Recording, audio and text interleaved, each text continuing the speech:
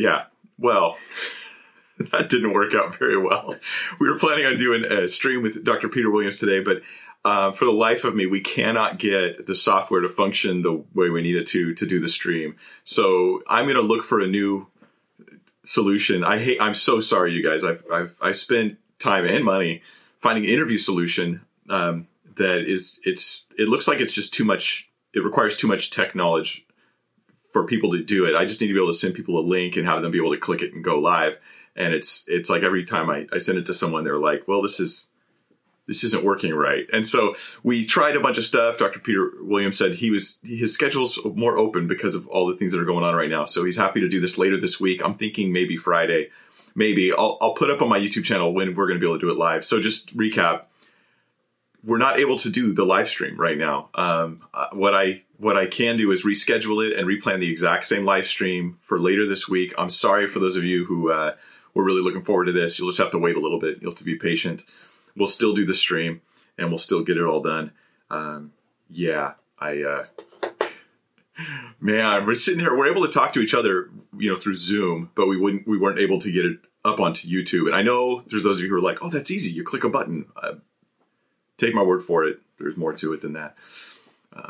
So yeah, that's it. Good morning. And for those who are maybe watching from England, because that's where Dr. Williams is, good afternoon. Good afternoon. Usually we don't do stuff this early. So I appreciate you joining me. I got nothing for you though right now. I'll just let you know what we got planned right now for the future.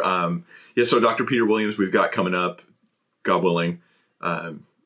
We'll have maybe Friday sometime real soon. We'll talk about his book and his work on the Gospels being trustworthy. He's a legit scholar, great work, brilliant man, and funny as well. So that helps.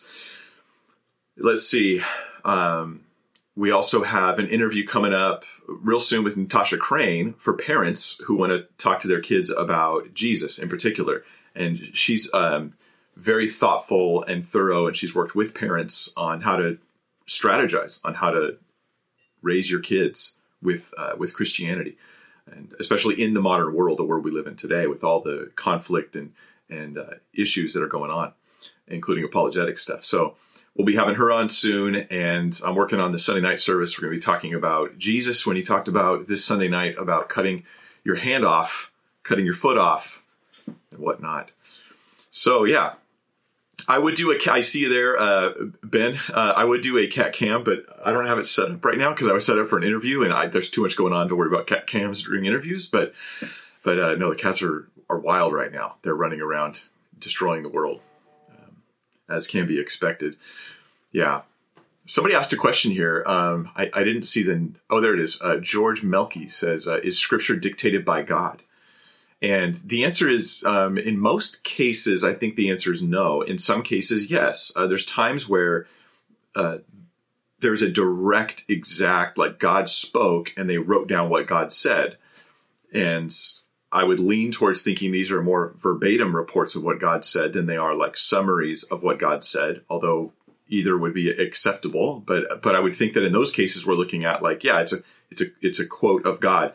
I mean, they don't have the same quote methods and, styles of doing quotes. We're very concerned in our current culture with like quotes that are rigidly exact, word for word. Like we italicize or we put brackets around something to show that when we quote people, we're adding this for context. We quote page numbers and all that. That's like sort of a current obsession, and it's good and bad. It's a mixed bag. So they didn't necessarily want to quote so perfectly. But they may have. I'm just saying they didn't have the same obsession as us. There weren't necessarily quotations around the words of Jesus, for instance, in every case. Some of it could be a reworking of what Jesus said in some sense. A faithful reworking under the inspiration of the Spirit. But for the rest of Scripture, I think, no, God, it says that they spoke as moved by the Holy Spirit, that they were inspired, but we see different flavors. We see the vocabulary of this gentleman versus that gentleman. We see those kinds of things. And even when God speaks to people, I think his vocabulary changes because it's limited to the vocabulary of the person he's talking to. So even when they're writing out a comment from God, it's going to be speaking to them in a language they can understand. If God speaks to me and he decides to speak Greek to me, I'm not going to get it. He's going to speak to me in words I understand. So anyway, that's just a random thought.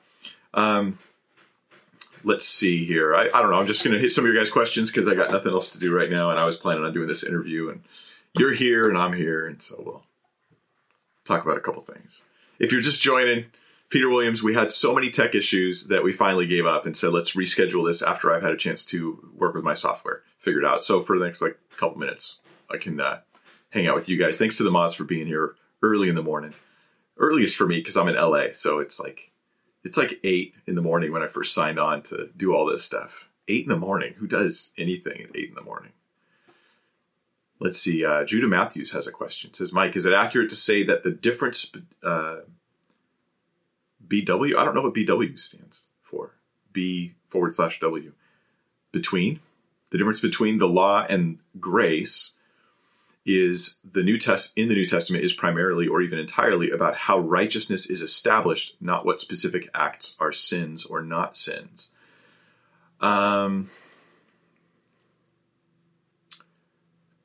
don't know that I can offer a distinction. Let me read that question one more time for those who are listening and are curious to understand it better. The question is it accurate to say that the difference between the law and grace in the New Testament is primarily or even entirely about how righteousness is established, not what specific acts are sins or not sins? It seems to me that there's some element of both of those, because we get the idea that we're not under the law. But I think that not under the law, that not being under the law. So then it has to do with what acts are sins versus not sins. Let me come back to that in a second. But I think the primary thing is that, yes, we're saved by grace, not through works. We're saved purely by God's grace, not by our works. This is like a very black and white issue. Law being you're going to earn your salvation, earn your forgiveness, earn your place with God in heaven or in eternity in glory in the new heaven and new earth. Or grace being it's going to be a free gift accomplished by Jesus only, and you simply trust in him and receive it. And so that to me is the big difference. But because we're under grace, that has implications about how the law applies to us as new covenant believers. So we're no longer under the law in the sense of a tutor. So, Galatians talks about this. It says we're under the law just like a child is under a tutor or a schoolmaster, a teacher. The teacher's like, hey, sit down, put your stuff away, pick your stuff up, go over there, stand in the corner. The teacher has all these commands for you that you have to obey when you're young. And then when you graduate, you're no longer under the tutor or the teacher. They no longer have that authority in your life. And so there was a time when their statements were binding, but because you're not under them, their statements are not binding in the same way. So that we're not disobeying the law, we're simply not under it. And there's a huge difference there. We're not disobeying it. There's no right to disobey the law, but we're not under it. So yeah, I hope that gives you an answer to your question. For those who aren't as familiar with the New Testament, I'm quoting various random parts of verses as a way of establishing my theology here, but you may not know that those are actually parts of Scripture. The text tells us we're not under the law. Galatians, though, it makes this case. If you just read through the book of Galatians, it makes the case that we're not under the law for salvation, and therefore we're not under the law for our daily living either. And then it talks about the new thing that we need to do is focus on walking in the Spirit, not fulfilling the lusts of the flesh. And that is, of course, the law of Christ. I hope that's good for you. So I'm just doing a random Q&A here, guys. This is impromptu and hectic, I imagine. I see something here from Aisha who says, let's see. Jesus said he was not going to eat Passover with the disciples in Luke 22:16. Why does the church call the Last Supper the Passover meal? Let's see. I'm trying to remember the details around this. This is where Jesus says that he's not going to eat. And I can bring it up for you guys. And again, I was not planning this, so. This is such false advertising. Here you are. You come for Peter Williams and you get Mike Winger. You come for Other Gospels Reliable and you get a Q&A. Sorry about that. Okay, I'm just going to deal with how sort of disjointed some of this stuff looks at the moment. Let's see. Oh, that'll be good enough. All right. Let's see. Okay, so when the hour came, he reclined at the table and the apostles with him. And he said to them, I've earnestly desired to eat this Passover with you before I suffer. For I tell you, I will not eat of it. I will not eat it until it is fulfilled in the kingdom of God. So it seems to me that, and let me read your question again. Okay, so he's at the Passover, at the final Passover. He's the Passover meal, or I should say, maybe to be careful, the meal before Passover. It's what he's at right now. He's about to be crucified. This is the week of the crucifixion. And your question is, Jesus said he was not going to eat the Passover with the disciples. Why does the church call the Last Supper the Passover meal? So what he's saying here, he's acknowledging two things. He's earnestly desired to eat this Passover. So they're having a meal. Now they would talk about Passover. They would use the term to talk about the whole week. And they have a variety of different meals going on during that week. So we think of it as only being the one day of the Passover. But Passover was a whole feast. And it was several days long. So, he says, this Passover is the one he's eating now. So he's acknowledging he's eating that initial Passover, the Last Supper. And then he says he won't eat it again until the future when the kingdom comes. So that, I think, probably the closest, eschatological parallel, the closest future thing that we see to correspond to the fulfillment of eating it again, fulfilled in the kingdom, what might be the marriage supper of the Lamb. So he's saying, hey, here's me and my suffering. The next time I'm going to be sitting and feasting with my people will be in the kingdom, and we'll be in the second coming. And so that's exciting. Yes. So I'll take some more questions from you guys. Why not? What else we got going on? I'm just picking random questions out of the live chat here because, So Fenica Apologetica says, what do you think about Schellenberg's hiddenness of God? I can't comment on Schellenberg in particular. So I've heard, the hiddenness argument from different people, both presented and rebutted.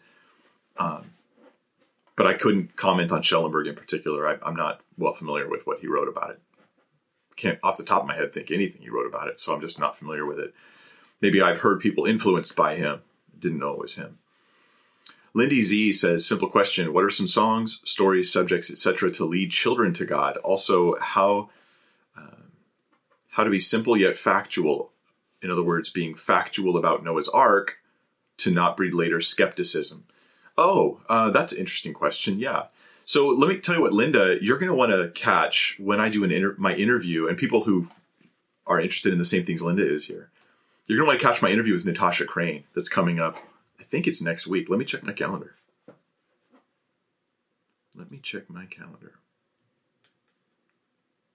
It's on the 7th, April 7th. So it's this coming Tuesday. So I'm interviewing Natasha Crane on her book, which is Talking to Your Kids About Jesus. She also has a book called, I believe, called Keeping Your Kids on God's Side. I guess it's in the other room. I'd show it to you right now.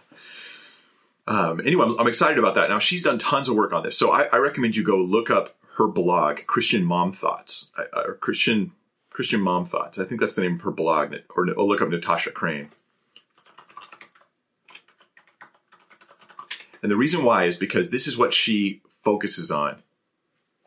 Yeah, it's ChristianMomThoughts.com. ChristianMomThoughts.com. This is what she focuses on, Linda. You got to check her out. Look for those kinds of answers there. Not only has she the experience of raising her own kids, but she's networked with groups of parents to try to strategize on what works and what doesn't work and to get really good at this sort of thing. Her whole blog is about helping parents navigate questions like that for their kids. So I'm just going to pass that on to you, Christian Mom Thoughts. That's who you need. So for the moment, since I'm doing a random Q&A here, what I want you guys to do is not the normal thing where you put Q in or question in the thing, because I might not see that because I'm reading right off the live chat. Tag me. Go ahead and tag at Mike Winger so that your question will pop up to me, and I'll run through some of your questions here. See if we can redeem the time. I do see one from Troy Gomez who says, how do you go about gathering information from scholars, etc., when you researched Bible prophecy? With Bible prophecy, it's actually pretty tough because a lot of scholars just don't talk about it. I mean, they just don't mention it at all.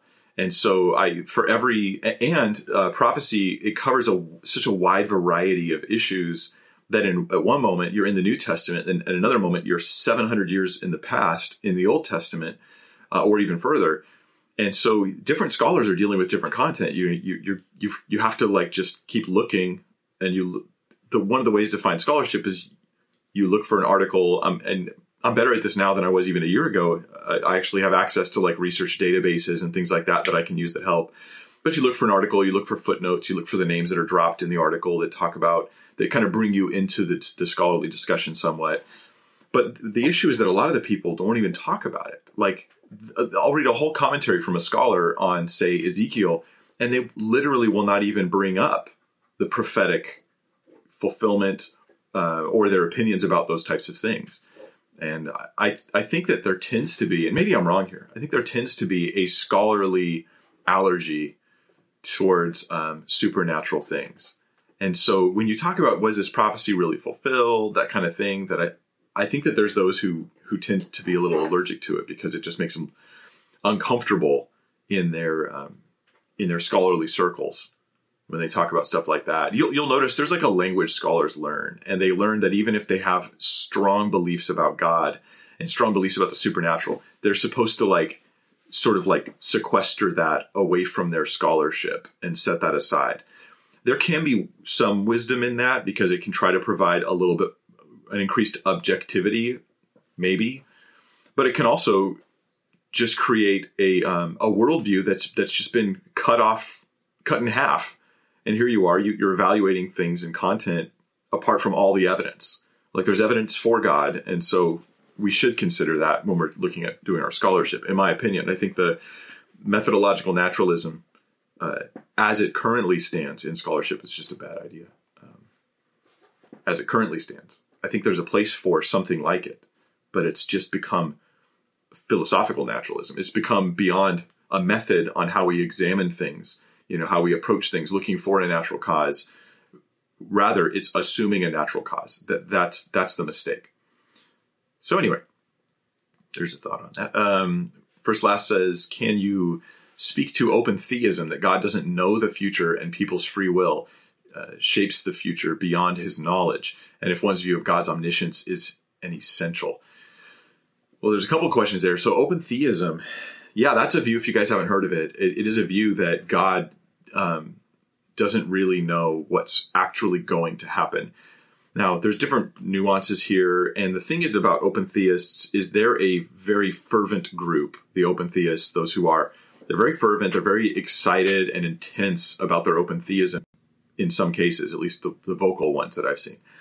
And they're always saying that everyone's misrepresenting them. And yet, you know what, though, this is the same thing we hear from everybody. Everyone's always misrepresenting everybody. And there's some truth to that, but there's another part where it just ends up being, you just don't like the implications of your own views. And you say you're misrepresented, but it's really just the implications of your own views. Anyhow, open theism saying, so God can like look into the present, and he knows things by just observing what's there. And God's constantly learning new things. He's constantly becoming aware of that person made that choice and that happened. Now on at least some open theist views that I'm aware of, there's the belief that God knew kind of all the options. He knew all the things you could have chose, and he had contingency plans for all of that. And so he didn't know exactly what would happen, but he knew what could happen, and he had an agenda or a plan, kind of like a chess, the chess person who says, I'm going to go here, and I know he has 12 options or 5 good options or 3 likely options, and I have already got a plan for all 3 of those likely options or all 10 of those possible options, whatever. So I think Scripture utterly refutes this. I think God's more like the chess guy who says, I'm going to go here. I know you're going to go there. I know I'm going to go here. I know you're going to go there. Not because he's controlling those decisions, but because he is already aware of them. So I think that God is a better chess player than the open theist does. I don't think that there's any good scriptural reason to believe it. And I do intend to do some more work on it in the future. It is interesting to me that open theists, as a tendency, that this is a pastoral concern, they tend to also abandon other doctrines not too long after they become open theists or around the same time. Other doctrines all come into question. There are those who they take seriously the call to reevaluate their Christian faith and make sure they're biblical. But that doesn't mean they're good at it. And that's a real concern, right? Some people, it's like they're safer just believing the traditions they're raised with than they are going into the text themselves, because they're just not very good at reevaluating their Christian faith. and coming up with biblical conclusions. So I mean, I know that might sound rude or something, but I do think this is actually happening in the online world in particular. Now, I'm one who says, yeah, I'm going to reevaluate my faith, but I'll tell you, it's laborious and it takes a long time. It's my cat just failed to jump on the windowsill. She's such a gimp. Anyway, the other concern with open theism, though, is that what does it say about the nature of God when you're saying that he doesn't actually know all things? And so some would say, well, he can't know all things because it's logically impossible that he can. And I think that doesn't make any sense to me. Others would say, no, this is a side issue. Open theism is just a total side issue. It feels more than a side issue to me. It's hard to quantify it. It's hard to say how central is this thing. But it seems like it would be a bigger deal than, say, what form of church government do you think is proper? We'll put it that way. Let's see here. We have a question from 412 Kev, who says, pre-mill, post-mill, or a-mill view on end times. So I'm pre-millennial. I do think there's an actual millennium that is either 1,000 years or something like that. You know, if I would lean towards thinking that 1,000 years is an actual 1,000 years. I'd lean. I don't hold that view like I'm going to die on that hill, but yeah, I think that's the case. So yeah, I'm premillennial. I think that Revelation is speaking of an actual future. I also think it's a book that everybody loves to treat recklessly, and especially like at times like right now with coronavirus, for instance. With coronavirus, I don't think we should be thinking that we're seeing clear fulfillment of prophecy with coronavirus. I think there's a text in Scripture that should tell us about this specifically, and this is where I'm going to disagree with a lot of online people, I think. Look at what Jesus says. He says, see that no one leads you astray. Okay, there's a danger that we'll be led astray. This is about coronavirus now. I'm just jumping off your question onto my own issues. For many will come in my name, saying, I am the Christ, and they will lead many astray. Okay, there's a deception. Lots of people saying that Jesus has come when he hasn't come, even claiming that they are the Christ. Well, we've seen this happen so much in the last 2,000 years. Even now, there's people saying they're Jesus. Someone says they're Jesus. They're lying. End of story, right? How do I know this? We'll come back to it in a second, how we know that anyone claiming to be Jesus is wrong. And you will hear of wars and rumors of wars. See that you're not alarmed, for this must take place, but the end is not yet. Wait a minute, I thought wars and rumors of wars were signs that the end is coming. Well, Jesus says exactly the opposite. Wars and rumors of wars should not alarm you, the end is not yet. For nation will rise against nation and kingdom against kingdom, and there will be famines and earthquakes in various places. And in one text it adds, I think, pestilences. All these are the beginning of the birth pains. What Jesus is doing in Matthew 24, people think he's giving them a roadmap of all the things to look for when his second coming's about to be nigh. But in reality, what he says is, look, it's going to be the normal course of the world that wars, famines, earthquakes, and even pestilences, things like the coronavirus, that these things are going to happen without it indicating that we're at the last moment. Now, I know this blows up like 20 YouTube prophecy channels, but I think that's the words of Jesus are really important here. His whole thing is like, see that no one leads you astray. I don't want you to get fooled when you see the normal chaos and destruction that comes into the world. It happens. Doesn't mean that it's not God using it or doing it, but it happens. You know, what he then goes on to talk about is the abomination of desolation. That's a sign to look for. That's something to do your homework on. I think that's something we should care about. And then he talks about why we know anyone claiming to be Jesus is wrong, because when Jesus does come back, you're all going to know it, right? For as the lightning comes from the east and shines as far as the west, right down here, so will the coming of the Son of Man be. Everyone's going to see. It's not going to be anything. He's not going to be in the inner rooms. He's not going to be out in the wilderness. Jehovah's Witnesses, he's not in the inner rooms. There's no secret second coming. He's not going to be out in the wilderness somewhere where someone's like, I'm Jesus, come follow me. Join my cult. It's creepy stuff. Christians don't even need to have a second thought if someone says they're Jesus. They're wrong, because everybody would know. Let's see. In Pain We Trust. In Pain We Trust. That's a strange name. says Mike Winger is lying for protection or to get out of a situation bad. Oh, I thought you were saying I was lying. I thought, let's talk about where I'm lying. You're asking, is it okay to lie to be protected or to get out of a bad situation? Rahab lied to get out of a situation, and David's wife deceived Saul to protect David. Was that bad? I actually struggle with this question a bit. It seems to me, my current thought, and listen, this is my preliminary thoughts. I'm not sure the right answer on this question. My preliminary thought is that it seems that Rahab is, and I've read the text very carefully, and it seems that she is genuinely commended specifically for having lied to these, those who don't know the story. Okay, Rahab is in Jericho. Jericho is about to be destroyed by God. They send in spies into Jericho, and Rahab houses the spies. She hides them. Now the city guard or officials come by, and they're looking for these spies because they're aware that these strangers are in the city. And Rahab lies to them and says, oh yeah, they went out that way. So they're hiding in Rahab's house, and she sends them out the other way. Hebrews then says, hey, Rahab, by faith, she was doing this by faith when she sent them out the other way. So this seems to be commending her specifically for the lying. Now, to me, then we have scripture that says, you shall not lie, which specifically is you shall not bear false witness, which is a little bit more nuanced than a broad statement about lying. So here's my preliminary conclusion, is that specifically in the case where somebody is wrongly trying to kill someone else, I'm not under obligation to tell them how to find that person. I think that that's true.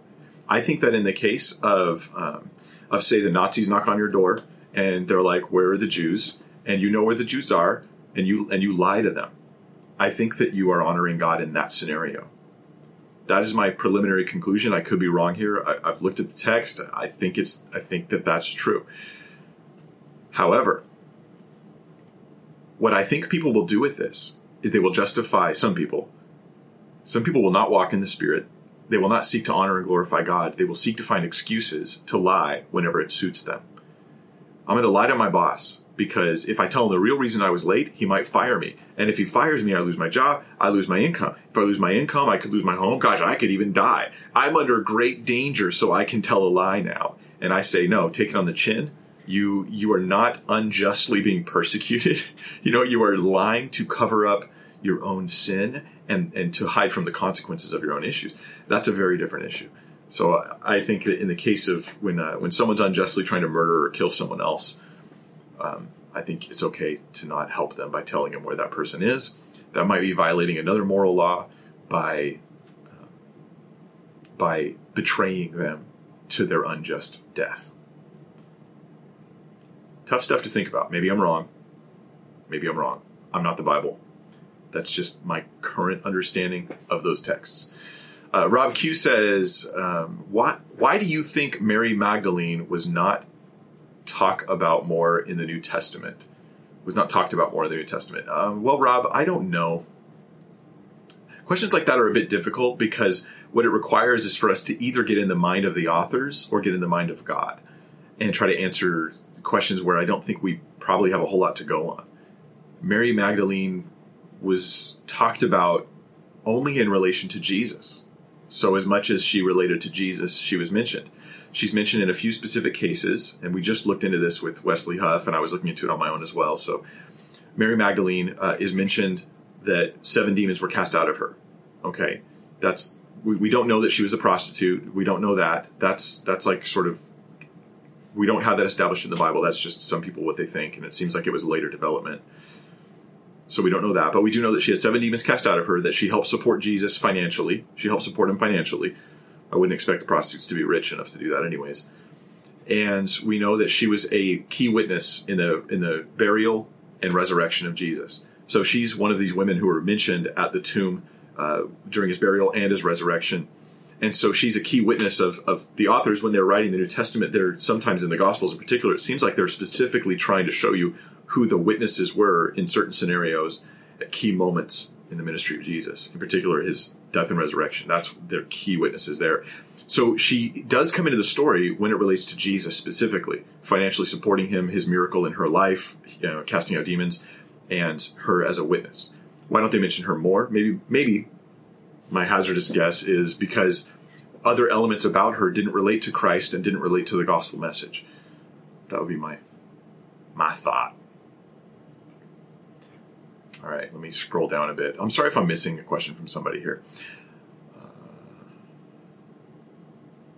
Fenica Apologetica says, what do you think about the hiddenness of God? I think that the hiddenness of God, which is the discussion about, hey, what if there's like a sincere person who's really seeking God and they don't find God? Doesn't that prove that God isn't really the way God is described in Scripture, where he loves everyone and he wants a relationship with you? Yet there are sincere people who are not finding him. I think that the problem here is that this is, among other things, it's based upon non-believers who are rejecting Christianity, who are telling you how sincere they are. Now, I'm not saying they don't believe that they're sincere. I'm saying that if we're going to take Scripture at face value, it says the heart is deceitful above all things and desperately wicked. Who can know it? It's not uncommon for people who are walking into deceit to feel totally sincere. This is something that kind of blows us away, is when we encounter someone who's totally sincere, but just wrong. That really happens. In Romans 1, it says that God gave them over to a depraved mind. They chose not to retain the knowledge of God, so God gave them over to a depraved mind. So if you go to that mind that is in that dark place and you say, are you sincere about your seeking of God? Absolutely I am. I mean, this is a difficult thing to prove. So that's the question, is are we actually, if we take the whole text of Scripture, what it says about mankind, and God, not just about God's love and his provision and his care for us and his desire for us to be saved, but if we also take what it says about man and man's depravity, and no, I'm not a Calvinist, but man, there is a sinful nature in man, of some kind of real sinful nature, some kind of rebellion and rejection of God. When we want sin, we're not only desiring to do bad things, we're actually spiritually responding to the revelation of God, and this brings us into darkness when we choose sin. When I take all that together, it looks like the world today. That would, in a sense, explain the divine hiddenness that people are seeing. So that would be one of the answers to divine hiddenness. There's actually some videos online where, on Capturing Christianity's YouTube channel, there's some content on divine hiddenness. I'm trying to remember who else. I think that Inspiring Philosophy might have some stuff on that too. And they're going to do it more from a philosophical standpoint. They're going to have a more thorough answer probably than me. I think the full counsel of Scripture seems to give us some good answers to the problem of divine hiddenness. It's just answers people don't like because they find it insulting. But sometimes the truth is uncomfortable. Let's see. Sarah Zimmerman, one of my super duper mods, says, I struggle with that question when it comes to the Hebrew midwives lying and they're commended. Yeah, the Hebrew midwives, so the Hebrew midwives in Egypt, okay, the Pharaoh said, hey, when a male is born from the Jews, I want you to kill him, right? And they were the midwives that were delivering the babies, so he was kill him. Well, the midwives didn't do this. Instead, they delivered the babies, and then they lied back to the Pharaoh, and they said, hey, we're on our way to deliver the babies, but these Hebrew women, man, they're tough, and they just pop out those babies so fast that we're not even able to get there in time to do the work. So they were making excuses, they were making up lies in order to protect these children. And I mean, you could say, no, that they should have told the truth there. But I think here we have, again, another example in Scripture that seems to be supportive of, in that one type of situation where you're saving someone from a murder, that it seems to support lying in that scenario. Yeah. I recognize that that's a challenging thing. That seems to be what the text is saying to me. All right. Here's a question from David Ackerman. He says, do you think that a lot of the disagreements of predestination, free will, and Calvinism are mostly due to us humans trying to systematize how God's end of the equation works? Well, in a sense, they are. But it seems to be more than that to me. The Calvinism is a very thoughtful system. It's a very cohesive system in many ways. It might have some internal issues there, but in a lot of ways, it's this like logical. It's a construct that in and of itself is like relatively consistent. It's pretty consistent, and I think that logical like tightness appeals to people. But my concern with Calvinism is not just the logical tightness of the system. It's that I think that there's things in it that are not biblically grounded. And so I think we need a different system if we're going to reflect Scripture accurately. That's my view. I know I have many Calvinists who watch that. I love you guys, and you love some of you love most of you love me, even though you think I'm wrong on this. And that's fair. This is an in-house discussion. It really is. And those who think it's not, I think you're gravely, gravely mistaken. Yeah. So I do think the disagreements there are important. All of us should affirm predestination, though. Every one of us should affirm predestination. I don't see how anybody can not affirm that and be a Bible-believing Christian. The question is, what does predestination mean? And what are the implications of predestination on human free will? Do we still have a free will decision? And I see no conflict here at all. It's difficult for me because I literally don't see the conflict. I have to try to be like, why do you have a problem with this again? I have to try to see the conflict from other people's side and then try to respond to it. But yeah, I've been one of those who just didn't really struggle with that much. I think Calvinism, though, what it ends up doing is creating some strange things like regeneration before faith. Or I should say, you're regenerated, and your faith is a result of your regeneration. Put it that way. Think about that. Your faith is a result of your regeneration. I think that's one of the weak spots in the whole Calvinist system. And I think it's because they treat faith as a work. I have that, this is careful on this. In my video on this online, people regularly misunderstand what I'm saying here. I'm not saying that Calvinists are running around going, faith is at work, faith is at work. What I'm saying is the justification for why they think regeneration has to precede faith is because they think that if faith precedes regeneration, then faith is now effectively a work that you're doing in order to commend yourself to God in some sense, that sort of thing. I think that that's the mistake.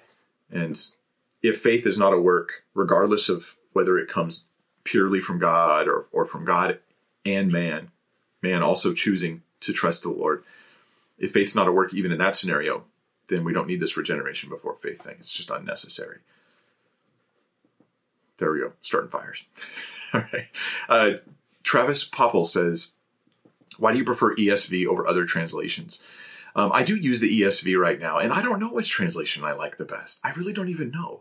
And part of the reason is because translations cover the entire Bible, and sometimes you have a committee working in the Old Testament that's different than the New Testament. And in the Old Testament in particular, I think I prefer the New King James. Whether I'm right or wrong, I think I prefer the New King James, especially in the Old Testament. Maybe I'm wrong. Maybe I shouldn't prefer that. With the ESV, the reason why I use the ESV currently predominantly, at least in live streams, over, say, the New King James, is because the ESV in particular has handled certain tough passages well, in my opinion. And what I'm talking about here, caring a lot about apologetics, is Mark 16, John chapter 8, 1 John chapter 5, where it talks about the Trinitarian passage there.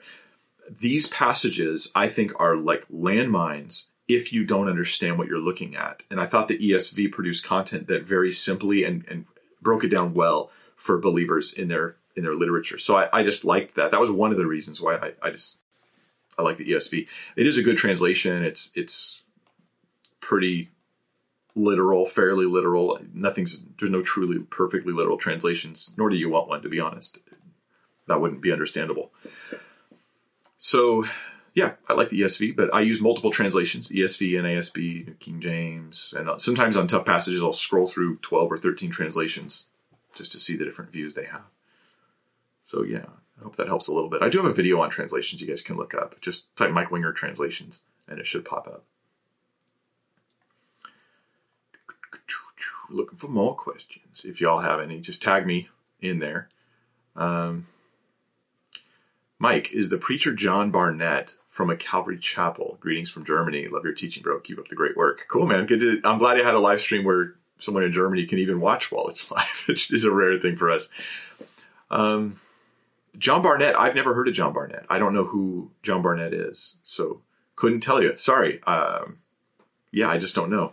And for those who've just joining us, Peter Williams was my guest today. We couldn't get the tech stuff worked out. We're going to postpone his interview for a couple days at least, get the tech stuff worked out. I need a better interview solution. I thought I had a great one, but it seems like it just keeps causing people issues, and I'm going to take blame for that. It's going to be my job to make sure that people I interview don't have to have tech savvy in order to start an interview with me. They just need, Bible knowledge. That's what I'm looking for. So yeah. Question from Mina Mahal. Oh, I see a few questions here. Mina Mahal says, have you ever read anything by Watchman Lee? What's your opinion on him? I haven't. I've heard nice things about him. Have no personal experience with the guy or his work. Someone gave me one of his works a long time ago, but I didn't read it. So I'm sorry, I can't answer that one. Travis says, thank you. And I say, you're welcome, sir. Daniel Renfro says, question, do you know how to support Paul being the last apostle biblically? Yes. Well, we can start with the negative case. At least I'm going to give a few thoughts off the top of my head. Keep in mind, this is not my thoughtful sit down research and give you a response moment, but Paul being the last apostle. Here's the first thought. You know what? Actually, let me ask you a question. Before I answer your question, Daniel, I want you to comment again, tag me in it, and answer if you're asking about there being no apostles after Paul, or if you're asking about whether Paul was legitimately an apostle. Please clarify that question for me, and I'll answer something else while I'm waiting for you to do that. All right, we have a question from... Well, we just had a bunch of them come in, so I'm scrolling around trying to figure this out. We have Big Yehuda. Big Yehuda says, please pray for me. I was born with a compromised immune system. Love your work. You're bringing so much good counsel to us all. All right, Big Yehuda. You guys hear that? If you would remember Big Yehuda in your prayers, not only for his compromised immune system in general, but specifically because right now that's got to be bringing you some potential anxiety. And understandably, remember to cast your cares before the Lord, and that our hope is such that cannot be overcome by illness, cannot be overcome by death. It overcomes death. Yeah. So, God bless you. Chris Seekley says, Abrahamic covenant versus new covenant, both saving? If so, why the law? So Abrahamic covenant versus new covenant. Well, I mean, the new covenant kind of falls, in a sense, under the Abrahamic covenant. It's a fulfillment of it because the Abrahamic covenant was also a promise about the future. So the law does this as well. The law is leading to something. So it's not like we see just perfectly separated covenants. It's like we see covenants leading to the new covenant. So the idea that Abraham was saved by faith is established in Romans chapter 4. It talks about how Abraham was saved. He was saved by faith. It talks about how then God had overlooked transgressions that were under during those times. He passed over them, overlooked them for the time, that he might justify those same people in Christ. So Abraham was justified by Jesus Christ. The covenant with him was about pointing to Christ, and him trusting in that covenant that led to Christ was part of his faith.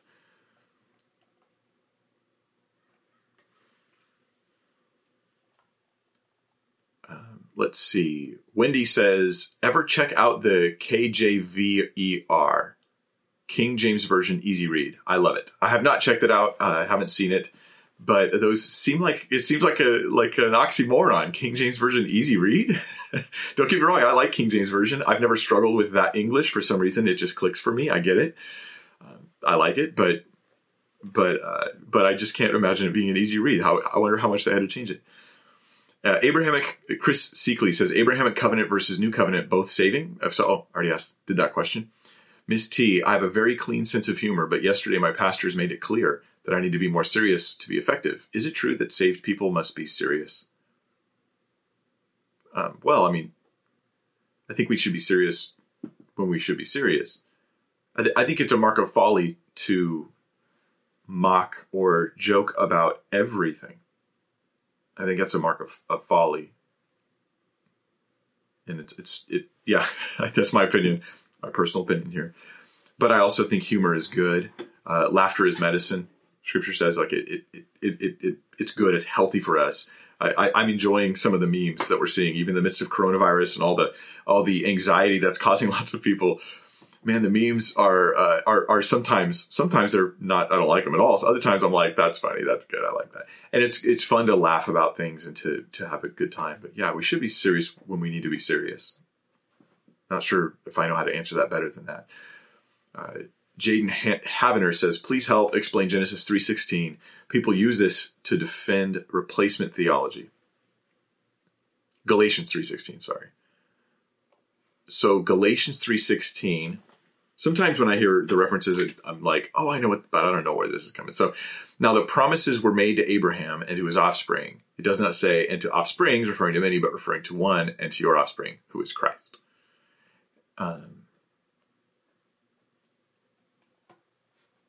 How would they defend replacement theology? Replacement theology is God's done with Israel, and the church is the new Israel. The promises were made to Abraham and to his offspring. It does not say, and to offsprings, referring to many, but referring to one, and to your offspring, who is Christ. Then he says, this is what I mean. The law, which came 430 years afterward, does not annul a covenant previously ratified by God, so as to make the promise void. For if the inheritance comes by the law, it no longer comes by promise, but God gave it to Abraham by a promise. I'm sorry, but I don't see the force of this for replacement theology. I think they might be going beyond the text. I think we're talking about tracing salvation to the same way that Abraham was saved, which was by faith, and that the law came along as a tutor or schoolmaster to lead us to Christ, but not as a method of salvation. So that's what I think this passage is about. I don't think it's related to the role of Israel. I think if you want to talk about the role of Israel in future prophecy, I think you should go to Romans. Romans is going to talk about that, where it says that all Israel will be saved, and it talks about this future time of Israel, being restored in Romans 11, I believe it is. And I do have a verse-by-verse study through Romans 11, a few videos through Romans 11 in my Romans series online. If you just type Mike Winger Romans 11, maybe pop up. But yeah, so that would be the passage I would go to. There's a lot of questions, so I'm going to move a little quicker here. Still looking for that follow-up from the other question we had earlier. John Engler says, can you please give us a quick overview of your live streaming setup? We love your Bible skills, and now we also need your tech skills. Thank you so much for your ministry. I was thinking about doing a video sometime soon, like within the next week, where I just walk through like a quick and dirty way to do live stream. Thinking about doing that, or to do videos online. I think that it can get complicated pretty quick. I have a more complicated setup than I used to, so I was thinking about giving a simple way of doing it. So yeah, I'm considering doing that. But if you get like a C922 webcam, that is Logitech webcam C922, that's the one I started with. It's like $90, and you just need a lot of light. Like bring every lamp, open the window. Well, window light can be questionable because if a cloud comes over, it changes the whole setup. So it's better to use non-natural light you can control, but bring tons and tons of light, like more light than you are comfortable with, and then that webcam will look decent. Until then, it will look junk. But when you put a ton of light on you, it looks decent. You have that. You need to get a good microphone. This is a really good microphone, but what I started with was a Blue Yeti, Y-E-T-I, Blue Yeti, and that is a good microphone. Just know that it's not like this microphone. You don't point it at your face like that. Read the instructions. You talk while the microphone's like this, not like that. You talk towards kind of the mute button on that microphone. Everybody gets that wrong. Everybody.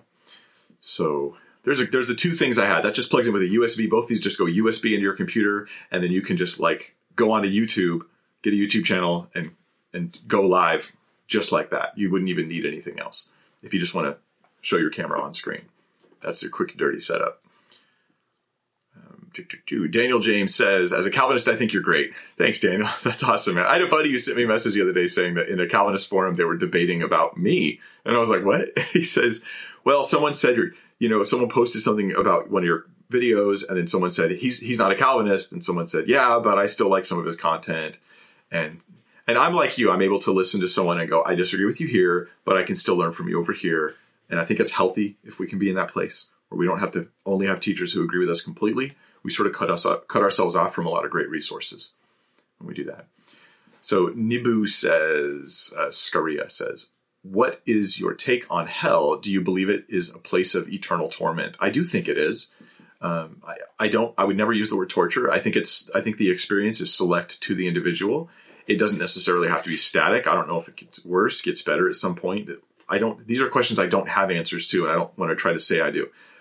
I do think, though, that it lasts forever and the person is conscious in some sense forever. So it's eternal and conscious.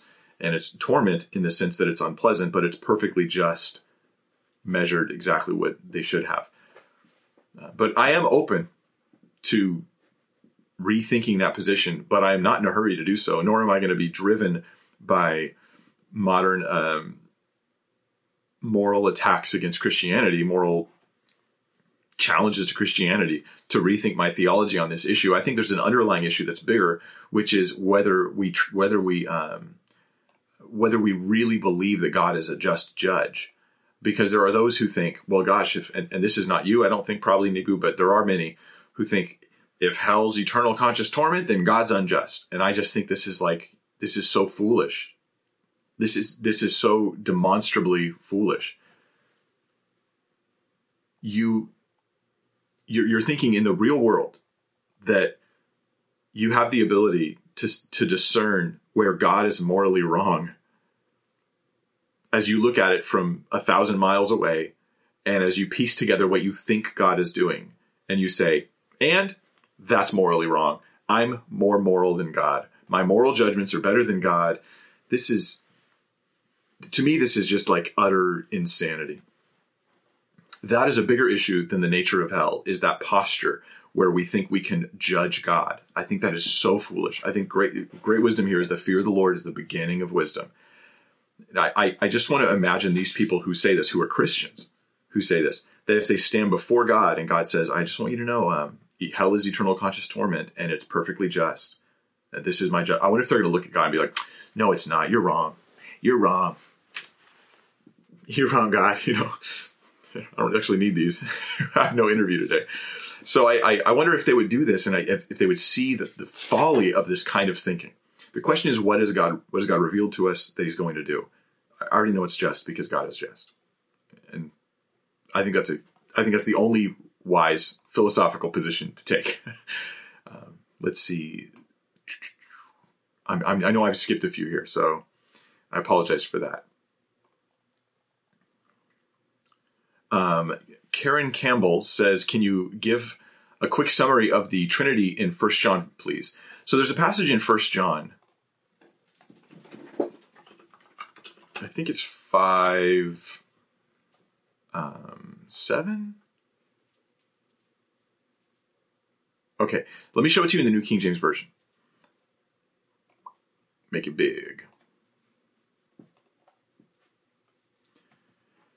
Okay, it's here in 1 John 5:7. For there are three that bear witness in heaven, the Father, the Word, and the Holy Spirit, and these three are one. Now, this is often taken as like the proof text for the Trinity for many people. But here's the concern.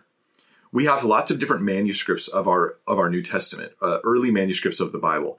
And in these manuscripts, they don't all say the same thing. This shouldn't be news to the church, right? But this is news to a lot of people. This doesn't threaten my faith. This doesn't mean the Bible's unreliable. These are obnoxious overreactions, obnoxiously overreacting to the information here.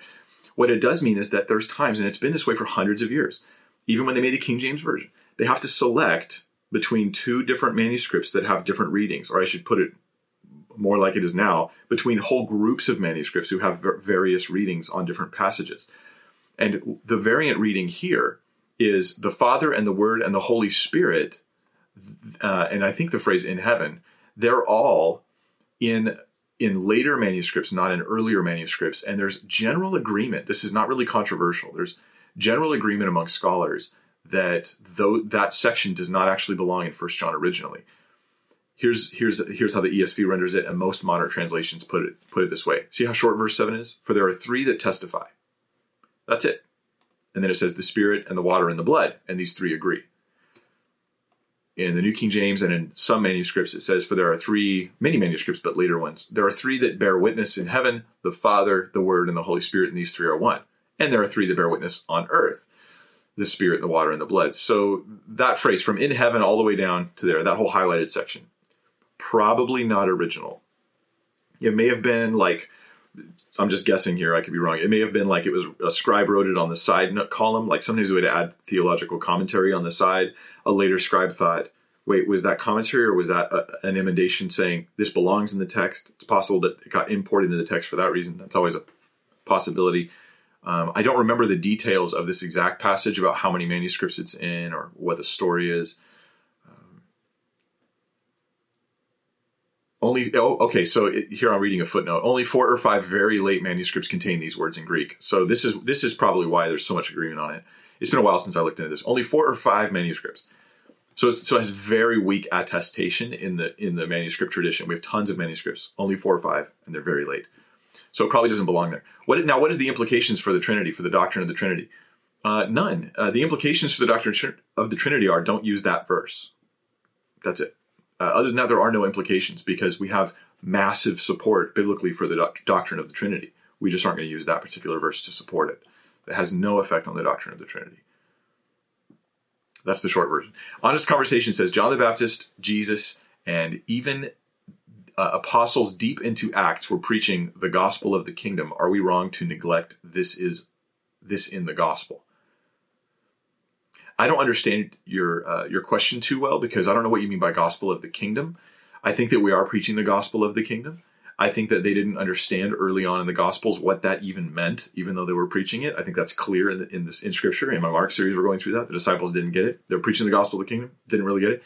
John, preaching it, didn't fully get it, right? Jesus, he's healing people, but he's not coming in like a military victor. And John's like, are you the one or do we wait for another? So it's clear they were teaching something they didn't fully understand. So the full understanding of it comes in the whole light of the whole gospel. Jesus is the one who understands it. Jesus is the one who's walking them through it. And finally, he's going to the cross, even though the disciples are like, no. He's like, I must.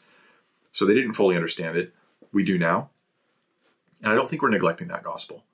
I think the kingdom is you're going to be part of God's kingdom. Now, if you're talking about focusing on earthly things instead of eternal things, I think that would be a mistake for us. I think that we're encouraged strongly to focus on eternal things in our pursuit of bringing people to the truth of Christ. Eternal things that have massive earthly effect, but their focus is not upon the earth. Their focus is on eternity. Not just heaven, not just sky stuff, right? Eternity, new heaven, new earth. That would be the focus. Ashley Armstrong says, should we be worried about vaccine since ID 2020 can place a chip in us? I don't know anything about that, Ashley. I saw the headline on that.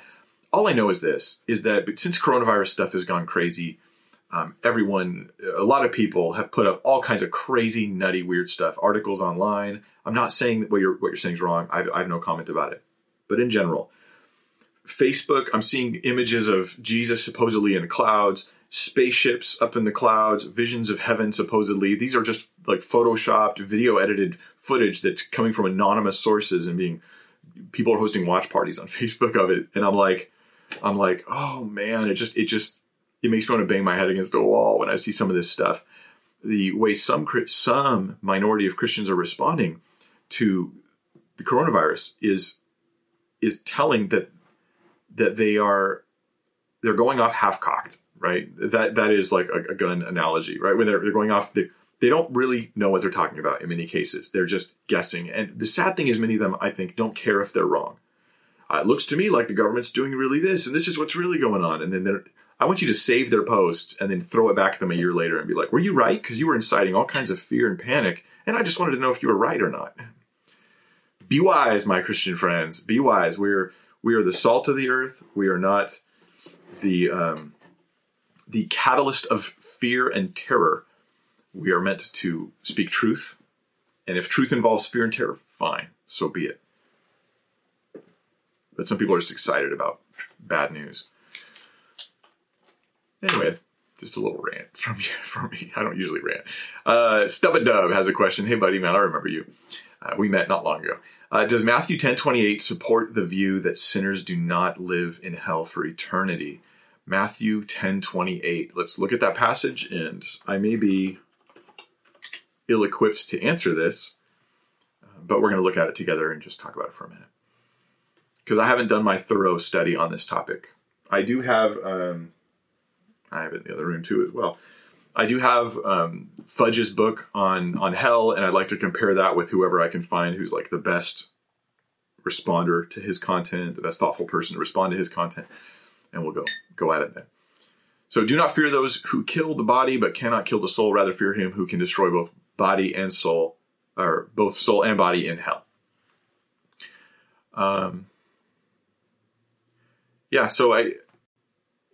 Okay, the question is, and this is where part of the debate between the eternal conscious torment folks and the conditional immortality folks is what does death mean? And I think that they want, forgive me if this is clumsy, you guys, this is just my current understanding. I think that they want to say that death means you don't exist anymore. You don't exist anymore. But I think that as we survey the use of the word death or kill in the text of Scripture, we find that the concept of death doesn't always mean you don't exist anymore. Right? It doesn't always mean that.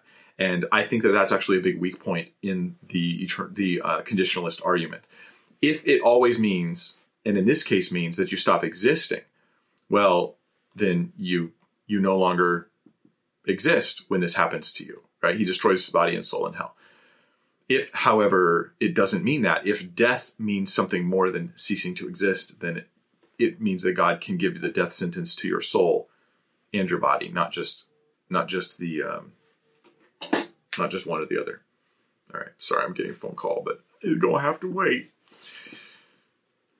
Brief response right there. The real debate is on death. It's not on Matthew 10:28. It's like a debate happens somewhere else, and then you project that onto the text of Matthew 10:28. I do think Jesus seems to give us reason to think that the experience in hell is a longer lasting experience than eternal conscience. Than you would have to think it is if you take the conditionalist view of Matthew passage there. Sorry if that's confusing. Grace Abound says, question, Psalm 91. When Jesus says not to tempt God, did he mean that Satan shouldn't try to test Jesus? Or that Jesus shouldn't jump as Satan suggested because that is testing God the Father? I think it's the second one. I think there it seems to be pretty clear. Satan tempts him, hey, Jesus, jump off this high precipice and God will protect you because, and he quotes Psalm 91. Get that Psalm 91, what people are quoting today, some people about coronavirus. And he's like, God will protect you. You don't have anything to fear. His angels will give charge over you. Won't let you dash your foot against a stone. And Jesus says, it is written, do not tempt the Lord your God. I think he's talking about jumping off this thing while God promised to protect me.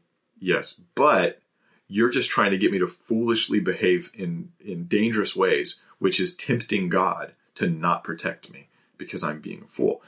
So that same thing about coronavirus and gathering in large numbers of people right now. I think that when someone says Psalm 91, I think we should respond by saying, do not tempt the Lord your God. You're in good footing because that's what Jesus said. This is from Daniel James. Are you able to get Dr. Chris Sinkinson on, who studies his PhD in religious pluralism? I've never heard of Chris, so I don't know. Sorry, Daniel, I haven't heard of him, and I don't have any plans on that, one way or the other. Stubba has another question. Does Matthew 10:28 support the view that sinners... Was that the same question? I don't know. My screen just popped, like I just lost my spot. That happens a lot with the live chat. I wish it wouldn't. Well, Stubba was probably a really good question, but I don't even know how far I just zoomed down. I could have just zoomed down a few pages. I'm going to move forward. It might have been the same question again, actually, because we were in Matthew 10:28. Yeah. Jay Lowry says, does John 8:1-11, the woman caught in adultery, belong in the Bible? Isn't it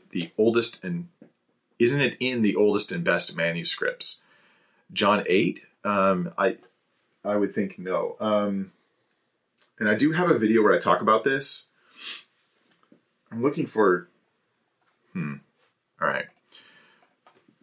This is one of those passages where I thought the ESV's notes were very helpful. And I wonder if... I don't think I can access them in the online version. I think I'd need the study Bible, ESV study Bible, which I don't have in this room. All my books are in another room. This is not my only bookshelf. We have bookshelves in every room of the house, just about. Anyway, that John 8 is the story of the woman caught in adultery. It seems to me, my observation, and it's not through, like, I'm not the textual critic. I'm not the guy who's sitting there combing through all the manuscripts, doing all that hard work. We're benefiting from their hard labors. And the conclusion that they have offered to us that I think sounds reliable is that John 8, 1 through 11 is not originally part of John. Some of the reasons they give are that in the manuscript tradition, we see it's not in John in many places. In other places, it's in different places in John. Like it's a story that they really wanted to preserve, but that it wasn't part of John. Another argument is that John seems to flow better without 8, 1 through 11. Seems to flow better without it. And so this is, these are some of the reasons that they give for why we probably didn't see this in the original writing of John. Well, the question is, what is it? Where does this content come from? And I think it was Dan Wallace, who's a highly respected scholar in this field, highly respected. And it was him who said, it may be that this is like an actual tradition about Jesus that was floating around that the people wanted to preserve, and they didn't know where to put it. So they stuck it in there. In that case, it would be an extra biblical memory of Christ, which means we don't treat it as canon. We treat it as not canon, interesting story, and we don't build our theology on that passage. Now, the biggest challenge here, two challenges are: one, if you grew up thinking that this passage is part of inspired scripture, this could just emotionally offend or wound you. And that's a real issue. That to me is a real significant and serious issue. I think once you go watch my video on this topic on the, I have 3 videos in a series. Maybe one of the mods can put this in the live chat right now. I have 3 videos in a series that give the explanation. It's in a playlist on YouTube of variations in the text, how much has changed, supposedly changed. Can we really trust what we have in our record here? And the bottom line is that this is not unknown to scholarship. This is just recently being discovered on more of a pop level. Like we're finding out stuff that's been known for a very long time. In fact, if you open a Bible you own, in the footnotes in John 8, it will tell you about this problem, unless you have no footnotes, which is, your Bible should have footnotes. So you should be aware of those kinds of things. Yeah, we don't build any great theology on this passage. It may well be a true story about Jesus that just wasn't part of canon, but was so loved as it is today that they wanted to preserve it, so they kept putting it alongside the scripture and eventually found its place into John 8. There's a couple thoughts for you. Yeah, the ESV Study Bible has a really good summary of this in a way that I thought was accessible, better than the summary I just gave you. Sarah Zimmerman, can you play a worship song for us on your guitar? No, I can't. For a couple of reasons, though. One reason is that copyright music, even if you just sing it online, or even playing it live, it can very quickly get flagged and get you into copyright trouble on YouTube. Also, I don't really want to. Yeah, I don't think it would be that good.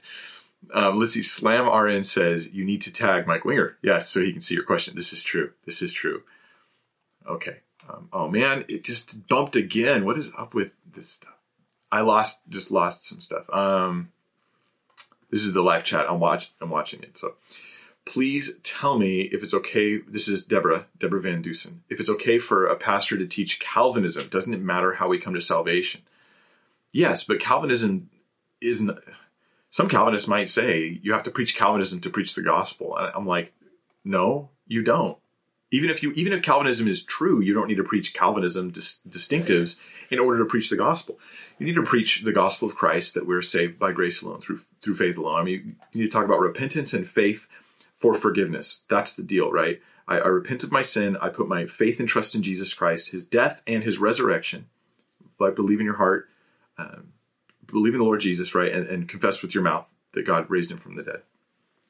So then we've got this, I think I mixed up from Romans 10.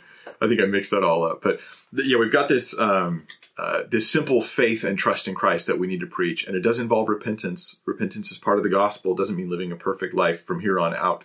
Like that's the requirement for being saved. But it's an attitude of turning from sin towards God. It's just part of what faith is. It's your attitude.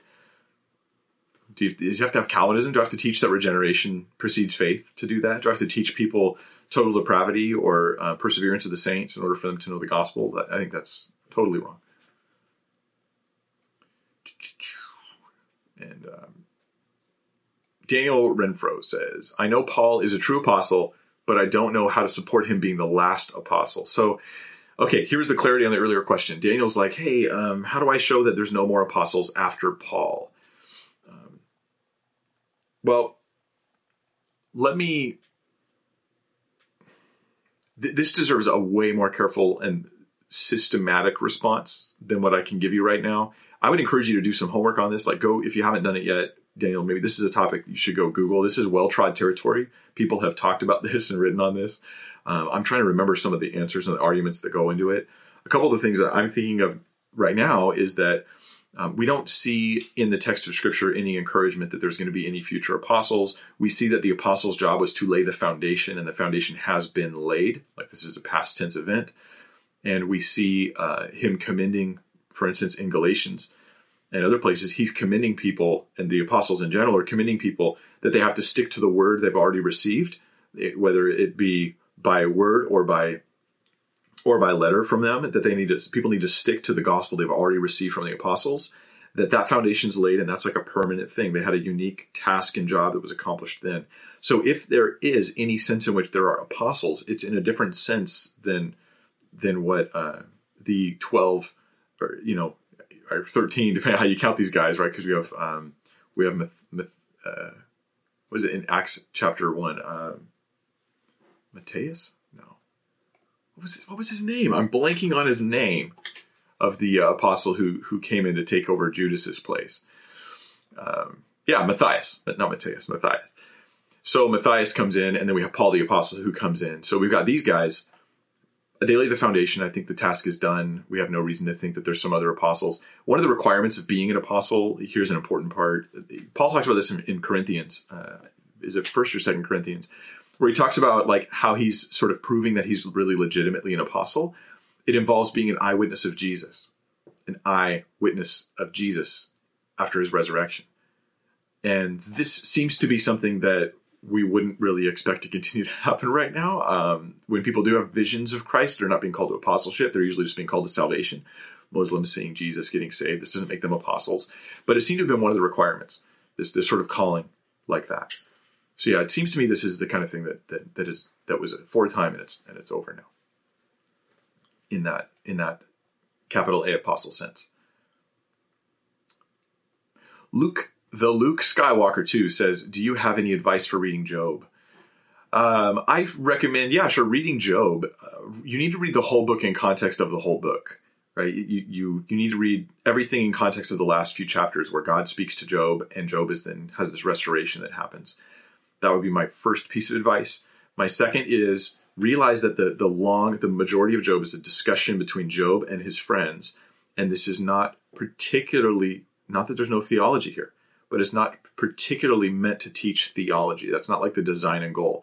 Job and his friends, except for Elihu, who speaks way later, he speaks after all the friends speak at the end of the book, except for him, Job and all his friends, they're all refuted by God. Like, it's stated in Job that they spoke foolishly. So that's why we have to be very careful how we read their content. So what Job and his friends reveal to us is man's heart. And if you read the speeches in Job, at least the way I do, is I look at the heart of man. I see Job and what his heart is going through during his suffering, and his friends and how they're processing Job's suffering and how they're responding. And you want to follow the big picture flow of argument in the speeches. So you could read, say, like Job's first speech and just summarize in a sentence. What is his point? And then read the next response to him and summarize. What is their point? That would be like an interesting way to read Job. That's what I've done. Is I did a survey of the book.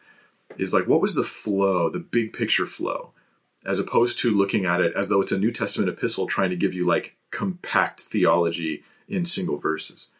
There is theology in Job, but in particular in the debate between him and his buddies, except for Elihu, you're not going to find as ironclad of a case for theology in those passages. From Joe Tink 1 says, question, Mike, would you go on the Unbelievable Show with Justin Brierley? I would definitely consider it. The truth is, I don't like debates. Now, it's a debate platform. I just don't like doing debates, and it's something that I've done in the past because I'm like, well, if there's fruit for the kingdom, but I don't know if I'm particularly good at it, to be honest. Just to be totally frank with you, maybe I could get better at doing debates, perhaps, or maybe I need a certain format for me to function well. I'm not really a combative person, and that actually helps in debate if you're just like sort of a sharp chinned, just go at them and keep going and keep going and keep going. Usually when people become combative, I'm just done with this conversation. I don't want to talk to this person anymore. This is not fruitful. But you obviously can't do that in a debate. I'm done. At any rate, maybe that means choosing better debate partners than some people I've had in the past. Maybe there's some wisdom there. So I'd be willing to at least pray about it and consider it. And I've actually met Justin and talked to him in person, and he mentioned having me on the show, and it's probably my fault for not following up because I just would, yeah, I'm not sure if I want to do it. So I need to pray about that. AJ Bernard says, Logos has the ESV Study Bible as an add-on for your ESV text. Oh, okay. I didn't know that. Good to know. I can add that. Josie Smith says, hi, Josie, by the way, I remember you. Josie Smith says, 2 John 10 through 11. If someone comes to you not with the doctrine of Christ, do not greet or bring in the house. Would you elaborate? It sounds like we are not to invite any non-Christians into our home. Oh, this is a great question, Josie. I'm glad you asked it. All right. Let's go to the text, guys, because this is a passage I think that's frequently misunderstood. And because of that, we apply it too much. We apply it, I don't mean too much, but you can't apply the Bible too much, but we apply it incorrectly. We apply it to things it doesn't apply to, is really what I'm saying. All right. If anyone comes to you and does not bring this teaching, what's this teaching? Everyone who goes on ahead and does not abide in the teaching of Christ does not have God. Whoever abides in the teaching has both the Father and the Son. So it's talking about the basic doctrines of Jesus and who he is and what he's done for us. So like those sort of essential Christian truths. If anyone comes to you and does not bring this teaching, do not receive him into your house or give him any greeting, for whoever greets him takes part in his wicked works. So the wrong way to apply this, I think, is to say, if you're not a Christian, you cannot come into my home. If you don't bring the teaching of Christ, you can't come into my home. That is definitely not the case, fortunately. What this is talking about is hospitality in a much bigger sense. It's talking about, so there's two problems. One is we don't really, the hospitality it means is housing people, not just inviting them in, but housing them and feeding them in the context of them being a traveling speaker. Someone who goes from town to town and they say, I have messages, I'm a minister of the gospel, and I'm going to come to you and you're going to house me, you're going to provide for me while I deliver my messages to the community here. That would be like the normal thing. We do this in a little bit now, right? When we invite speakers, sometimes pastors are calling church members, hey, can you house them and feed them? Can you take care of them while they're here for a few days? That's the same context. So the context is, if this person is preaching the false gospel, if they are, whether it's Jehovah's Witnesses, Mormonism, that kind of thing, and they're like, will you house and take care of me while I propagate my false gospel? The answer is no, of course I will not. That's the context here. Now, if a Jehovah's Witness person comes to your door and you invite them into the house to have a conversation with them and to reach them, that's not the same thing. I don't think you're violating this passage, because don't receive them into your house or give them any greeting. I think you could take it very literally. You can't even greet them. You can't even acknowledge them. I think what it means is greeting them as a brother and taking them into your home to provide for them while they do their teachings. That's my understanding of the passage. It does have application, but we don't want to do it wrong. Daniel K says, is it okay to take promises from the Old Testament, knowing that they were addressed to Israel individuals in a particular context? And he gave an example. So let's look at this particular example. Deuteronomy 28:13. And you said, thank you for your ministry. And I am privileged and honored for any blessing. Any blessing it brings into your life is a tremendous joy to me. Deuteronomy 28:13, and the Lord will make you the head and not the tail, and you shall only go up and not down, if you obey the commandments of the Lord your God, which I commanded you today, being careful to do them. Yeah, I think this is difficult to apply into our lives, because it's specifically to Israel. This is a good example. I think we have to take them on a case-by-case basis, right? So apply it directly into your life? No, this is for Israel. This is specifically if they obey the law of the Old Testament, right? That law, which I command you today. Who's the you? The you is Israel, and they're commanded the law at that time in Deuteronomy. This is them meaning blessings and curses, right, as they're heading into the land. So this is important that we understand the context. He says he'll make them the head and not the tail. That's not even an individual thing. This is a corporate thing. He's going to make the nation of Israel the head and not the tail. The nation of Israel will prosper and do well as part of a works-based system, which they fail and fail and fail until Jesus accomplishes it for them. And when they receive Christ, then there will be some application of this into their lives, and there will, in the millennial kingdom, be this. They'll be the head and not the tail. In my opinion, that's the fulfillment of this ultimately. Now, how do I apply this into my life? I think what you do is you say, in principle, I don't want to use ungodliness to accomplish my goals because I know God is capable of accomplishing his goals in my life in godliness. So I'm not going to compromise with sin to accomplish what I want to have done. I'm going to say, you know what, Lord? If this is part of your will for my life, then it can be done with righteousness. I don't need to plot. I don't need to deceive people about these things. I need to walk in righteousness. Yeah. That would be my application. So I take a principle, a really broad principle that seems to be enacted in that passage, a principle I can support with other scriptures, and I apply that into my life. Good example passage. Noah says, does the Bible teach geocentric model? Also, is once saved, always saved biblical? I don't know the answer to your second question. Noah, I'm asked that one a lot. I wish I had a good, solid answer for you. I do wish I had that. I don't know the answer. Does the Bible teach geocentric model? That I don't think so. I don't think the Bible's intending to teach us the zoomed out cosmology of the solar system. I don't think generally that's what's going on. I think it's using phenomenological language or perspectival language. That means this is what it looks like. The Bible is describing how it looks. The sun is coming up and going down. It describes the circle of the earth. I think it's just talking about the horizon. I don't think it even intends to be giving you a description of what the world looks like from space. It's talking about how things look like from the human perspective on earth, where we're at right now, where our feet are planted. And it's not even talking about the human perspective in China. It's talking about the human perspective of the author at the time in the Middle East somewhere, That's what it's talking about. So I don't think that gives us a geocentric model because I think we're reading those passages wrong. We do the same thing today. For instance, this might help if you're struggling with my explanation there. I was up a little bit early this morning. I was up, just after sunrise, when the light is getting brighter and everything's beautiful out and it's quiet and peaceful out. And I have a window out here. I'm looking at it. It's quiet and peaceful out here in LA County, and at the moment. Now, do you think I just taught a geocentric model when I said that?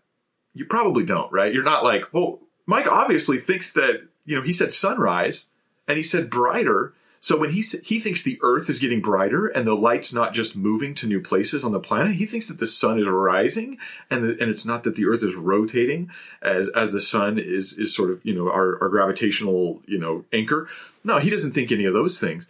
Obviously I'm not. I'm not even talking about cosmology at all. I'm just talking about human experience. So when you read the text of scripture, this is what it's doing as well.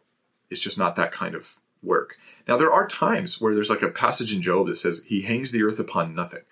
That is a really interesting passage in Job.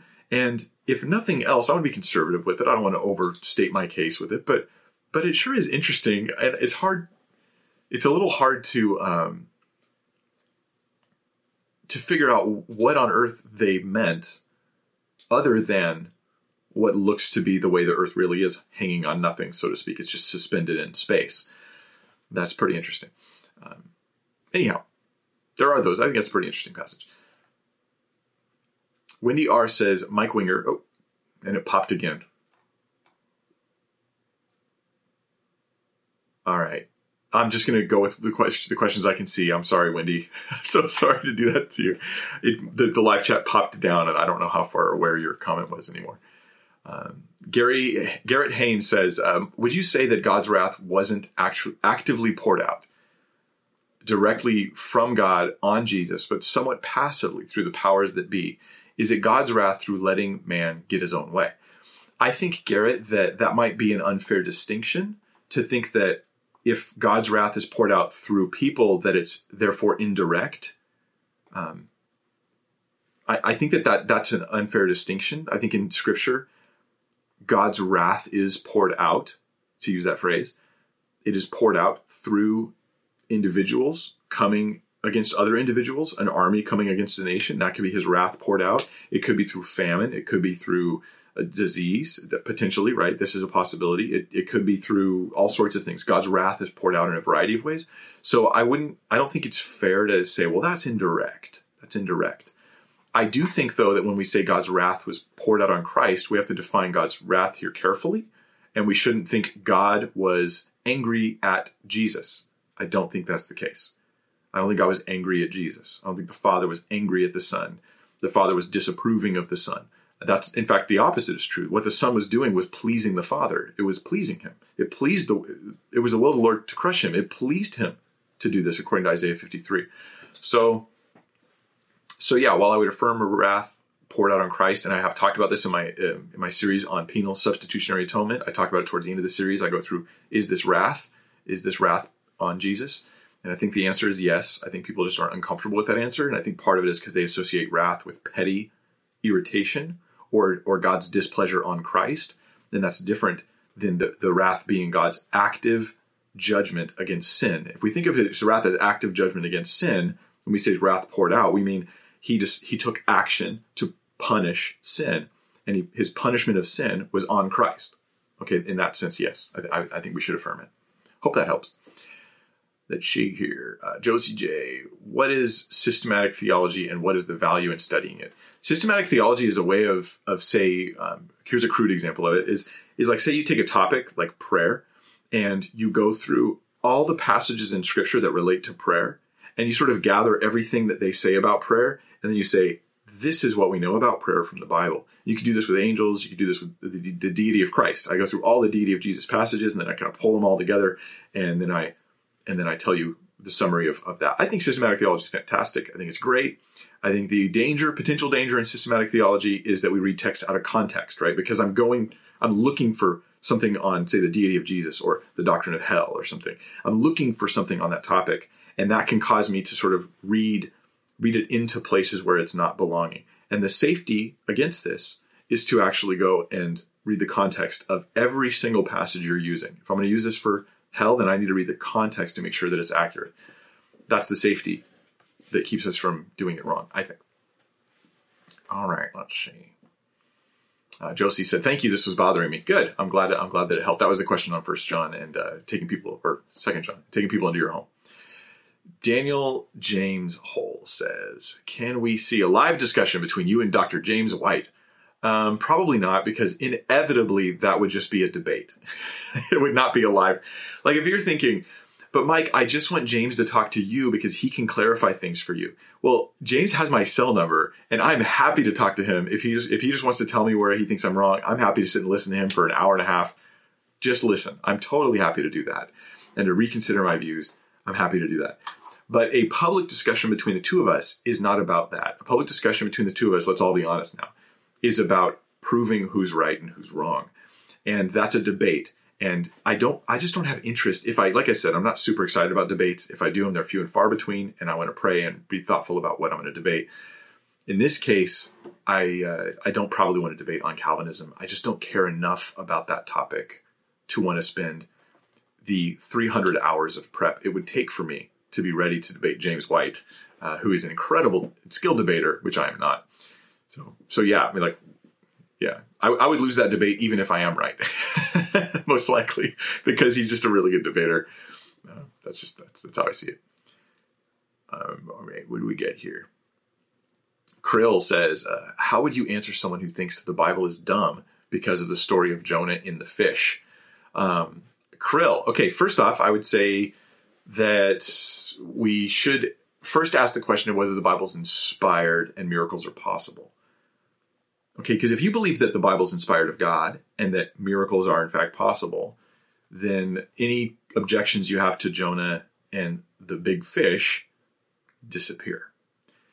Second, I will say we don't know what the creature was that Jonah was in, because the words that are used to describe it are too generic to mean. We have fish, octopus, whale, shark, dolphin. We have like different words for all these creatures. The word that they're using for whatever Jonah was in is a generic term that could refer to lots of different things. So we don't really know for sure what exactly that was.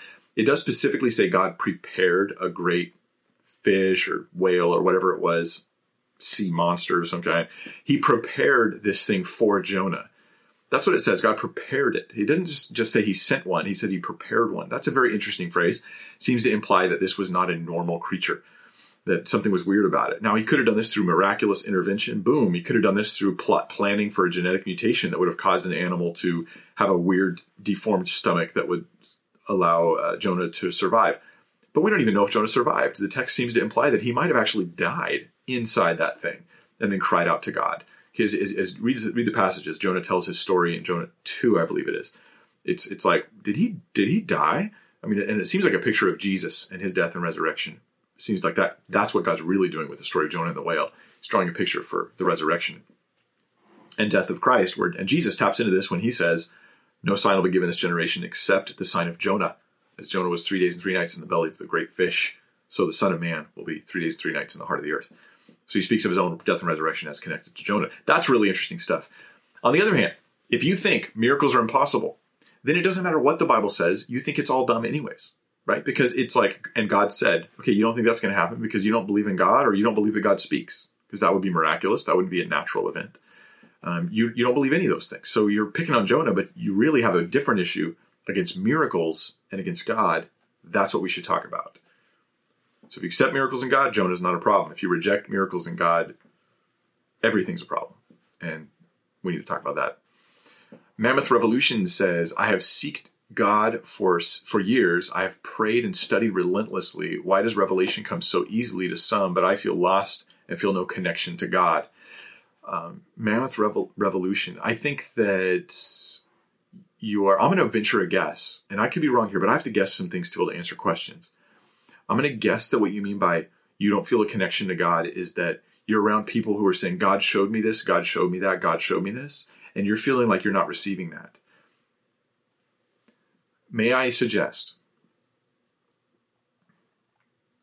that you might be measuring yourself against expectations that the Bible has not given you? I do believe in the gifts of the Spirit. I believe in the work of the Holy Spirit, right? But I very rarely have God show me things. Sometimes I'll come to think something and I don't know if that came from the Lord or not. And maybe if I went around telling everybody, God showed me this, I'm thinking this thing, I think it's true, I think it's exciting, I think it's wonderful, God showed me this. And then you hear me say that over and over again. And then you're thinking, well, God, I think of spiritual things, but when's the last time God showed me something? And this gives you anxiety. I think that you should just chill and don't worry about it. When you read the text of Scripture, God's showing you something. When you are aware to do good and avoid evil, I think God's showing you something in a sense. It doesn't make you inspired and perfect, but there's a sense in which His Spirit is working in your life. Be encouraged by that. But don't measure yourself against people who constantly say that they have revelation from God. I don't think that is anything you should measure yourself against. That is one of the issues that was going on in the Corinthian church, is that they were evaluating and using their gifts in ways that were uncharitable and harmful even to some. Chris Mork says, what guidance would you give to a Christian with a loss of motivation? Praying less, reading the word less, caring less. My advice would be two things. Do it whether you care or not. That is a sacrificial act of love. Do it whether you care or not. Worship whether your heart is there or not. Not as a fake pretend issue, but as an act of the will. Like in Psalms, we see this where he says, I will yet praise you. And in those Psalms, sometimes he's going through all kinds of hardship, and you could tell his heart is just in the bad place. And yet he says, but I'm going to praise God. Like, I'm just going to praise God. This as an act of my will, I will praise God. I think that those steps of prayer, reading the word, walk in that, and I think your heart will come alongside. But I think the second piece of advice is going to be this. Are there things that are sucking the spiritual life out of you? And it could be just that you're you're spending all your time binge watching, unhealthy content or something like this. It could be that there's ongoing sin issues. It could be that there's some other kind of issue. And I'm not trying to project something on you. Don't be paranoid. If there's issues, they're very obvious to you, right? You're not having to worry about everything. It should be very obvious. You already know, there's this and that. I probably should stop those things, because those kinds of things can suck your joy away. It really can. And I guess I'll give one more piece of advice, which is find encouraging voices to listen to. People who, when you listen to them, you're not only intellectually fed truths about God, but you are spiritually encouraged by that person's voice in your life. Find some of those people, make them a regular part of your routine.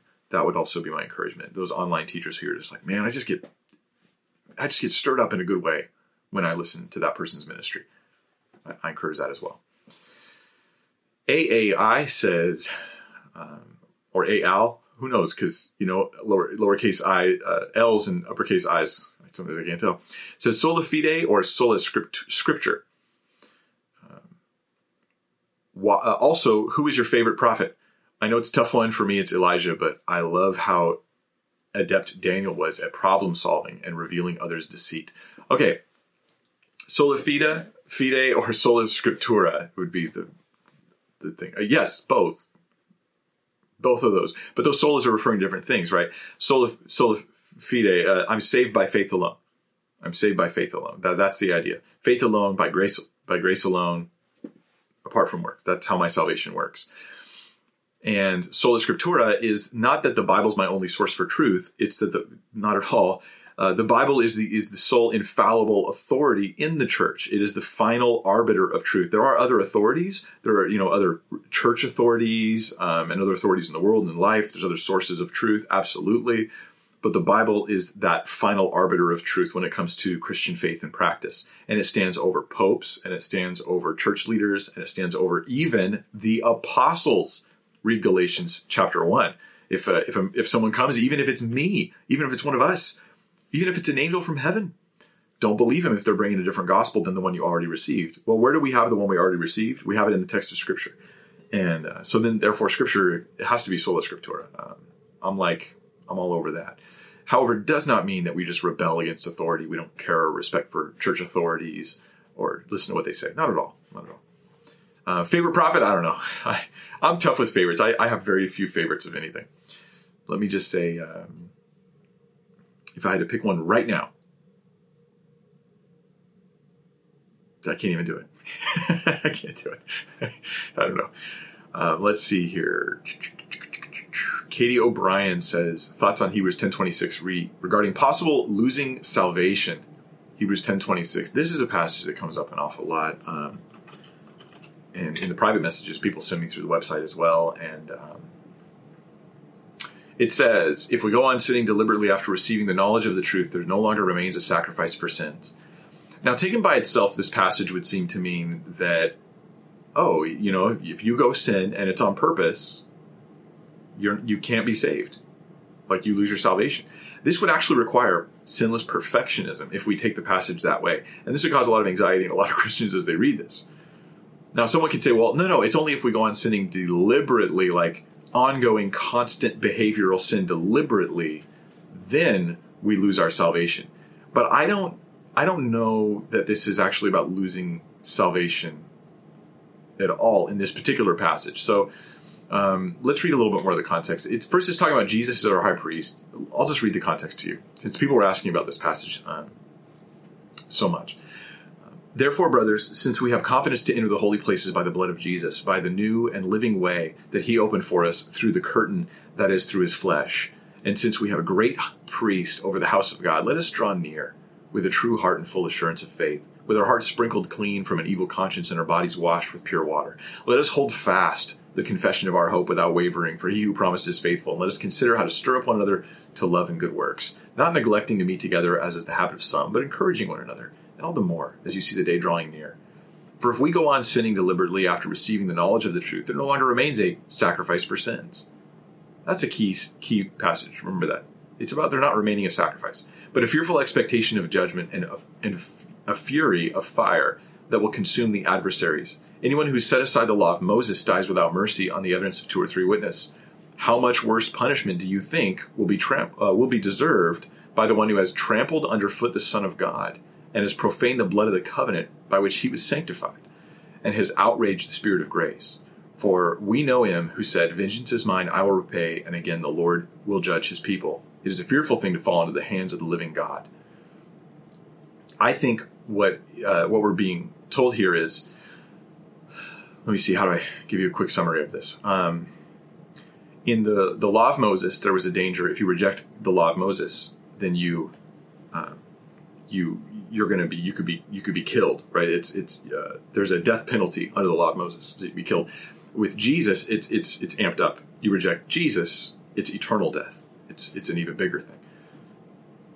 The person who goes on sinning deliberately after receiving the knowledge of the truth, I don't necessarily think that person had to be saved.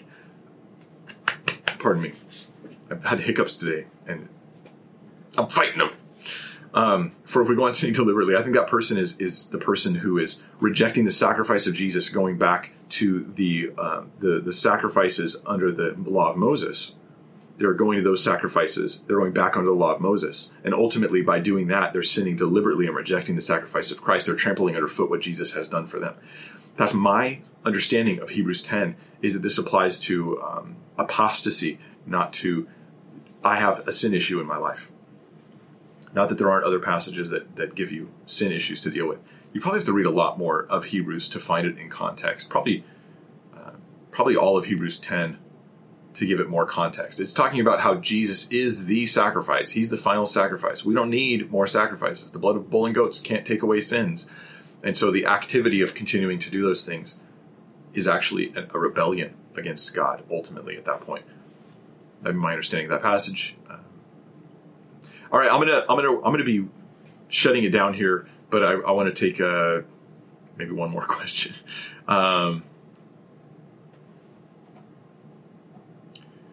James Brown says, "The blasphemy of the Holy Spirit seen as a stumbling block for some. What does this mean?"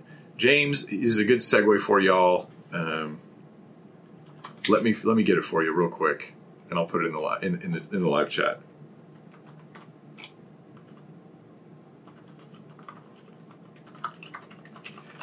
The blasphemy of the Holy Spirit is a passage that for a while I didn't really talk much about, because I was concerned that I might misrepresent it. I want to make sure I understood it correctly. So eventually I did a very extensive study on the topic, and I did a teaching on the topic, and I'm putting it in the live chat right now. So I'm going to end this video by suggesting that you go and watch that video. And I'm sorry for those of you who came for Peter Williams and just got boring me. The plan is to reschedule that as soon as possible. And if you make sure to subscribe and click the bell icon, because my notifications are, even last time I did a live stream, they didn't even all go out. Apparently, there's just some kind of glitches going on with YouTube right now.